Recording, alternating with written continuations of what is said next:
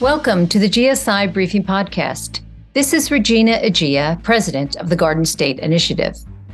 Joining me on this episode is Dr. Arthur Laffer for a discussion on the various economic policy issues impacting life here in New Jersey. Dr. Laffer was the keynote speaker at GSI's annual Economic Policy Forum in May and is today a regular presence on television and on the editorial pages. Dr. Laffer's economic insight and analysis sparked a worldwide tax-cutting movement in the 1980s.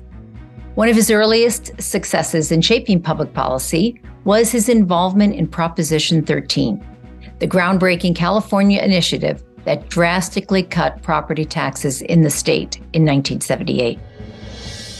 His Laffer curve is now taught in college classrooms around the world as the basis of supply-side economics, which illustrates the trade-off between tax rates and actual tax revenues.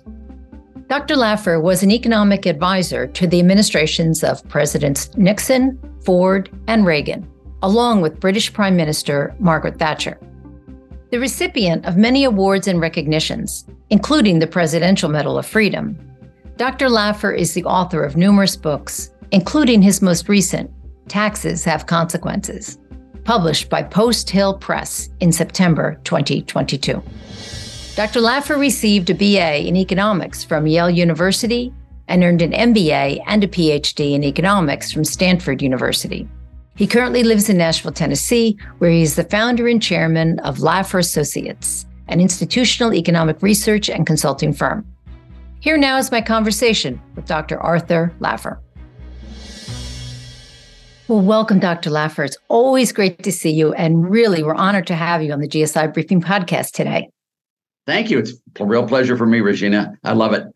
I had so much fun with you in New Jersey. That was great. It was. We wanted to have a few follow-up questions, and so, in fact, this all began last year, although we've worked together other times. But on this specific project, we had approached you about analyzing the corporate tax environment in New Jersey. And for our audience, to set the stage, some of us remember New Jersey's governor famously said, if you're a one-issue voter and tax rate is your issue, either a family or a business, if that's the only basis upon which you're going to make a decision, we're probably not your state, unquote. So, Dr. Laffer, is the tax situation here really as bad as it sounds to even really a casual observer? It's probably worse, Regina, than it sounds. Oh, gosh. Not so much because the situation today is dire. It truly is. But it's from whence you came. You know, you've got to consider a situation there as where are you now, but where were you once before? For example, in 1968, New Jersey had neither an income tax nor a sales tax. It was one of the fastest growing states in the nation. People from everywhere were migrating into New Jersey, and it had a balanced budget. It was the example of pro-growth, supply-side, free market, democratic, economic, capitalist states in the nation. It was located next to one of the worst states in the nation, New York, and was benefiting not only from New York, but also from its own wonderful set of policies. They have now gone 180, and now New Jersey probably is, may not be quite as bad as New York in total, but damn close. Now, Connecticut did the same thing as well. Connecticut lived off the businesses being sheltered off, thrown off from New York. And then they reversed too with low Weicker, put in the income tax, and then they ran it way up the flagpole, just like New Jersey. And today, New Jersey is one of the highest tax states in the nation. When my student, John Corzine, was your governor, before Chris Christie, who did a good job. He did an interesting job, Chris Christie, which he doesn't get the real credit for. He didn't cut taxes much at all, but he vetoed tons of tax increases, which was really needed. And in New Jersey, that is as good as it gets. But when Corzine was governor, the highest taxes, property taxes, sales taxes, income taxes, all them corporate taxes, all the way across the board. I mean, it was just a disaster. New Jersey was one of the slowest growing states in the nation. People were leaving like rats out of a sinking ship, and they had huge budget deficits. So, you contrast it with what it was and what it is. And that's where I get the sad story of beauty getting despoiled, of prosperity being ruined, third generation stuff. All of that is the story of New Jersey, which is very sad. Well, and to your point about the other states, and I know you and your team have analyzed the economies of, other states as well as other countries, but in your research, kind of to put even a finer point on what the point you were just making, that you note that New Jersey's being bled to death, right? It's some 47 billion of adjusted gross income has fled the state over the past 30 years, as you were just mentioning. And now we have the highest corporate tax rate in the country. And, not just individuals, but New Jersey was once the home to 22 Fortune 500 company headquarters. Now we're down to 15. Now, how do you assess maybe a little bit more specifically New Jersey's tax policy against other states right now? Well, New Jersey is right in the very tippy top on the taxes, and there's the corporate tax, which is a narrow tax, which should never have a high rate. Should not. It's got a narrow tax base, and with all the exemptions, deductions, exclusions, omissions, and credits, and all of that, it's even narrower than it appears. And so having a very high tax rate on a very narrow tax base is the antithesis of good policy. It's because you're taxing this little base and these people can escape, and they are escaping. And it's also, I don't like to use these types of words when you're talking about public policy, but it's unfair. Some companies that are very similar to other companies, these don't get taxed because they get some special political favors. Others do. Other companies that have a nexus in another state can avoid that. There are just so many ways around paying that tax, and it's all political favors, which is the last thing you want to have on a tax system. And unfortunately, New Jersey has it in spades. Dr. Laffer, in addition to being at our forum, you also did me the honor of co-authoring an op-ed in the Wall Street Journal, which, by the way, I got phone calls from people from around the country who saw it and really enjoyed the piece. So thank you again for that. Well, you're my hero, just so you know. You are, as I said in the forum when I was there, and I really mean it, what you're doing is the Lord's work. You really are trying to make a sick patient healthy. And that is the highest honor a person can ever do, is to really nurse someone back to health. Well, we're trying to do our part. Let's put it that way. And you are doing your part. I saw all the people there, the enthusiasm, and you're doing it not in a nasty, hostile way. You're doing it in a welcoming way. You're trying to bring the other side into the debate and into the discussion and convert them with facts.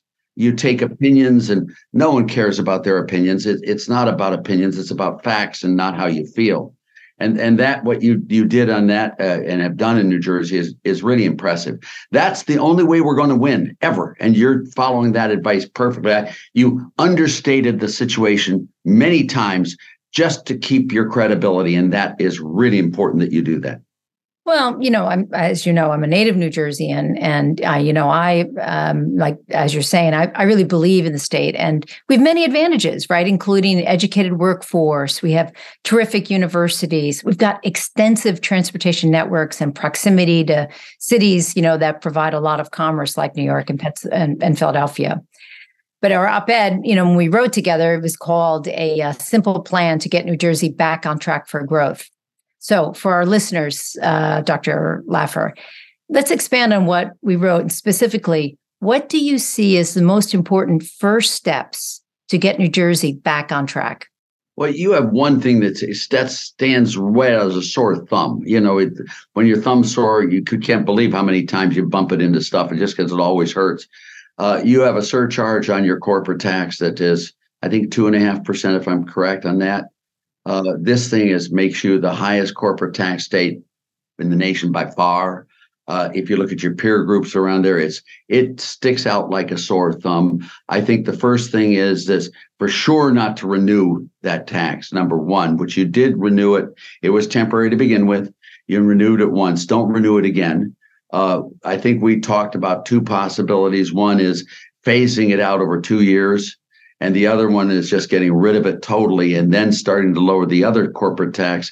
I think that is a perfect place to start because, if you just look at that corporate tax by itself, every single law of economics it's violating, and everyone knows it. There's no one who can't see that tax and see the damage, the unfairness of it, and the economic damage it does to the state, the political corruption it leads to. All of that. So I would make that my first step. And if you succeed there, that's the lowest hanging fruit. You succeed there, then you can move your way into the rest of the process. which is I hope you can do that. If you started the process of reversals here, there's no telling how much gain you can make quickly in the state of New Jersey. Because when you get these low-hanging fruit, you get rid of them, and then you notice an explosion of economic activity from that one, and then it really encourages you to go to the next one, the next one, the next one, and it feeds on itself. It's like a snowball coming down a mountain, and it gets really big, and you could really reverse the whole process. It's like those Eastern Bloc countries that adopted supply-side economics. It was so obvious that they could benefit from them that when they did that, they created enormous growth in these countries. New Jersey is like Hungary or like Poland or like Lithuania. It's been so depressed for so long that any move to the right, boom, it'll come back quickly. And I think it's an important point that, because in New Jersey, there's such a mindset of, as you mentioned before, only growing taxes, right? Never, stabilizing or reducing them. So it's an important point that this isn't a theoretical discussion about, the potential to eliminate the corporate tax and what the opportunity is, because other states have done that, right? Yeah. I mean, other states don't have a corporate tax, but, I think there's 6 or 7 states that don't have a corporate tax, but some of them have a tax that's even worse. Ohio and Texas have a turnover tax, which is not as good as a corporate tax, although they're both pretty rotten. If I were to run a state, and this is what I propose in California as well, and any state, is you rationalize your taxes, your major 7 taxes, and then you pick out 1 or 2 to get rid of. And by rationalizing, you get rid of the deductions, exemptions, exclusions, omissions, credits, all of that. And how far can you bring down the rate with the broadest possible base? And then you take those 7 taxes there and you look at them objectively. And the benefit from tax cuts comes in the last dollar you get rid of in a tax. If you don't have to file a tax return, that is far better than cutting the rate from 7% to 1%. Going from 1% to 0 does far more good than cutting it from 7 to 1. Now, you have to start with a 7 to 1, but that's where you want to go in New Jersey, getting rid of it. And I can't think of a tax that would be more appropriate to get rid of in New Jersey than the corporate tax. Well, it leads to, as you say, bigger investment, better jobs, better, income for families, better, quality of life. Everything, and less corruption and less cost of doing business. It's not just the taxes you pay. It's also the hiring of the lawyers, the accountants, the deferred income specialists, the favor grabbers, the lobbyists. Those are all really serious expenses, especially in a complicated tax code like New Jersey. So people probably pay 4 or 5 times as much as the state actually collects in revenues because of all this complication and all the efforts that they go through to get around it. And in addition, the jobs and the output and employment and the kids who go home to a parent who's got a job rather than sitting there and drinking too much and whacking. There's a lot of social cost to slow growth, to unemployment, to poverty, to lack of opportunity. Those, dysfunctional families are clearly a product of a bad economy. Yes. The depression, the suicide rates go way, way up, and alcoholism and children's abuse and all that stuff that is all part of a bad economic system. Well, and also that this has, tax cutting and this whole conversation, as you say, it's not only, referencing some of the social consequences, but it's also become less political in the sense of it's not really a red or blue state issue anymore, right? No, it's not. One of the big proponents of your philosophy, right, of utilizing tax cuts to grow the economy has been Democratic Governor Jared Polis in Colorado. And he usually ranks near the top list of most popular and effective governors, while the state has benefited from a strong economy and population growth. So maybe you can talk a little bit about Governor Polis and other states. I would love to, as you probably know. Larry Mizell just recently did a big one at Coors Stadium, honoring Jared with this thing. There were about 3,000 to 5,000 people, and I was the surprise guest. I introduced Jared. And Jared was an intern in my office at 12 years. Their family, there were 3 kids, Susan and Stephen Schutz, and the 3 kids. And our families merged, and we shared kids. We shared that, and I adopted Jared very early on. Just a character, a character there is. But he has fought for property tax rate reductions and has been opposed by both Republicans and Democrats. He's the leading tax cut advocate. He's cut income tax rates dramatically in the state. Again, opposed by both Democrats and Republicans. I mean, he has to fight everyone to get that. He is the first state that has a true healthcare price transparency law. If you don't show people the prices of the procedures, if you're a healthcare provider and you don't show the patient the healthcare costs beforehand, if you don't, you can never send the bill to a collector. Ooh, so hospitals now are very much on their care. So he's done all that. He's done all sorts of other stuff. He was the single best governor in the United States on COVID response. He believes in individuals. Jared, when he was in the Congress of the United States, Jared, all right, was the only Democrat in the Liberty Caucus. How's that for cool? Jared was the only one of the very few Democrats who broke party ranks and voted the right to try bill. You know, if you've got a terminal disease and you're going to die, prognosis, you're going to die. Why the hell shouldn't you be allowed to try a drug if the FDA hasn't approved it? Well, they got it and they got it passed and they got it because of Jared. You know, if you look at this, Jared, and this is a Democrat, remember, gay, married to Marlon. I was at the wedding. I did the final toast at their wedding. They're married to each other, not as a showing point because they love each other. That's a wonderful couple. They have 2 kids. It's just spectacular. The Affordable Care Act had a provision in it that was a 5% tax surcharge. Okay, inside. Jared got about 10 or 12 or 15 of his colleagues in the Democratic, and he went into Nancy Pelosi's office and said, if that's in the bill, we will not vote for it. She got furious. She got all that, all the explosive histrionics and all that stuff. And he was escorted out of the office there. He was in his office the next morning. She called him and said, now look, if I get rid of it, will all of you vote for the bill? And he said, yes, of course we will. That's the deal. She got rid of it. No one's ever heard that story. But that's Jared Polis, a Democrat. That's a Kennedy Democrat. That's a supply side Democrat. I can't think of one issue on earth that I disagree with Jared on, although they say you're a right-wing Republican and he's a gay Democrat. No, he's my little baby. I adopted him long ago. He's the most wonderful, and everything he does, I love. I mean, just he's great. So it's not Republican. It's not Democrat. It's not liberal. It's not conservative. It's not left-wing or right-wing. It's economics, Regina, and it's fact-based economics. It's not, I've got my opinion, you've got yours. Nonsense. You're not allowed your opinion. It's all about facts, not how you feel. And that's where Jared is. Well, maybe we'll try and have you and Governor Polis on a future podcast with us. Well, I did a couple of them up in Colorado where he and I did them together on that. And I do a lot with him, like the one I did in Coors Stadium there. I mean, and when he saw me, because he knew there was a surprise, he was going to get a surprise. And he's walking, and I said, Governor! I just love him more than life itself. I mean, as I concluded my introduction of him, I said, I love you as much as if you were my own. That's sweet.